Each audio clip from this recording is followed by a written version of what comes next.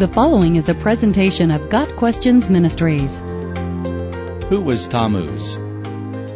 The false god Tammuz is mentioned in the book of Ezekiel. The prophet describes a vision he had, saying, "The Lord brought me to the entrance of the north gate of the house of the Lord, and I saw women sitting there, mourning the god Tammuz." Ezekiel 8 verse 14. God calls the idolatrous practice of weeping for Tammuz a detestable thing, made even worse in that it was happening at the temple in Jerusalem. Tammuz, the demigod, apparently began as a Sumerian shepherd named Dumizid, or Dumizi. His father was the ancient Mesopotamian god Enki, also known as the Akkadian or Babylonian Ea, who saved the family of Utnapishtim, or Noah, from the flood in the Epic of Gilgamesh, and his mother was the sheep goddess Dutter. In the earlier Sumerian culture, Dumizid, or Tammuz, was the god of sheep, lambs, and sheep's milk, a pastoral deity. In later Akkadian mythos, he was the god of agriculture.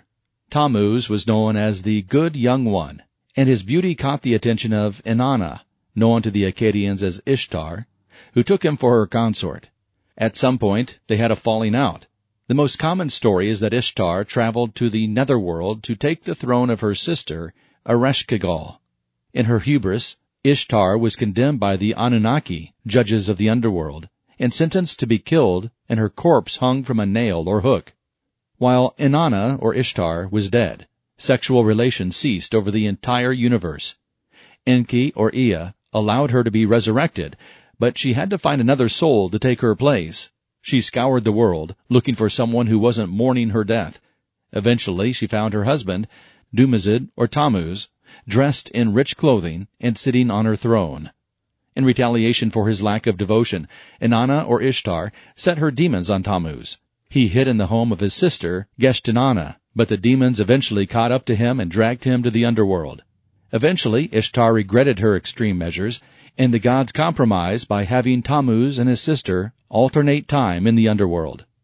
Another version says that Ishtar went to the underworld to rescue Tammuz after he was killed by underworld raiders. The story of Inanna and Dumizid spread beyond the Sumerian and Akkadian empires to other cultures. In Egypt, Tammuz relates to Osiris. Osiris, married to the faithful Isis, was killed by his brother Set for his throne. Accounts vary, but somehow Isis brought Osiris back to life in time to sire Horus before he was killed again.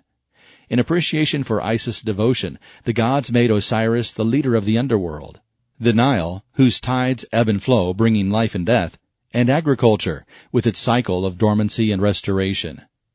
In Greece, Ishtar and Tammuz seem to have inspired the story of Aphrodite and Adonis. Aphrodite gave the infant Adonis to her sister Persephone to protect in the underworld. Persephone fell for the beautiful child as well, and the sisters fought. Zeus finally intervened, declaring Adonis had to stay 4 months with Persephone, 4 months with Aphrodite, and 4 months wherever he pleased.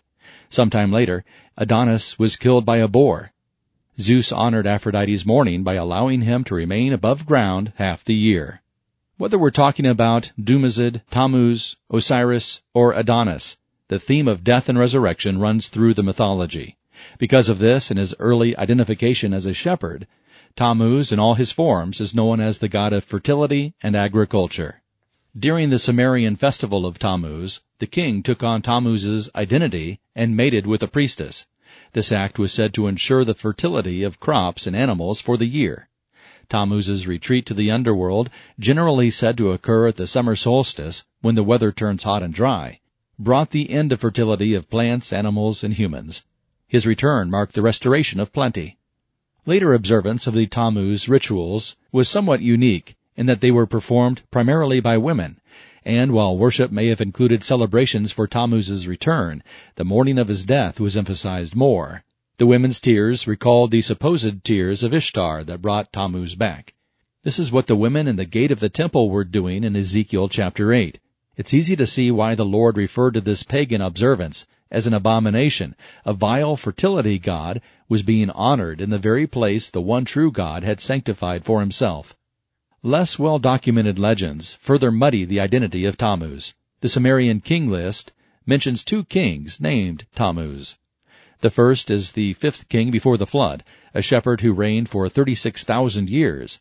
The second king on the list is a fisherman who reigned for 100 years, circa 2700 BC, immediately before Gilgamesh. Other legends say that Tammuz was the son of Nimrod, founder of both Babel and Nineveh, in Genesis 10, verses 8 through 12. But since Nimrod is thought to be Gilgamesh's alter ego, it's impossible to say which was the origin of the legend. Some critics claim that the legend of Tammuz served as the inspiration for the legend of the death and resurrection of Jesus Christ. The differences are too many to take this claim seriously.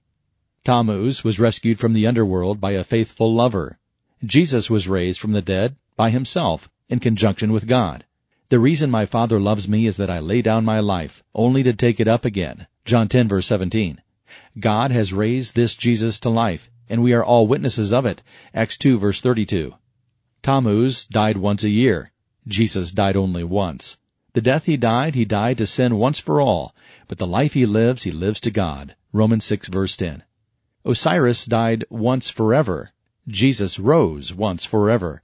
You will not abandon me to the realm of the dead, nor will you let your faithful one see decay. Psalm 16, verse 10. Tammuz's death and rebirth brought life to agriculture. Jesus' death and resurrection brings life to our souls. For God so loved the world that he gave his one and only Son, that whoever believes in him shall not perish, but have eternal life. John 3, verse 16. The cult of Tammuz promised rich provision in the form of grain and sheep, but it is only Jesus who gives life and gives it to the full.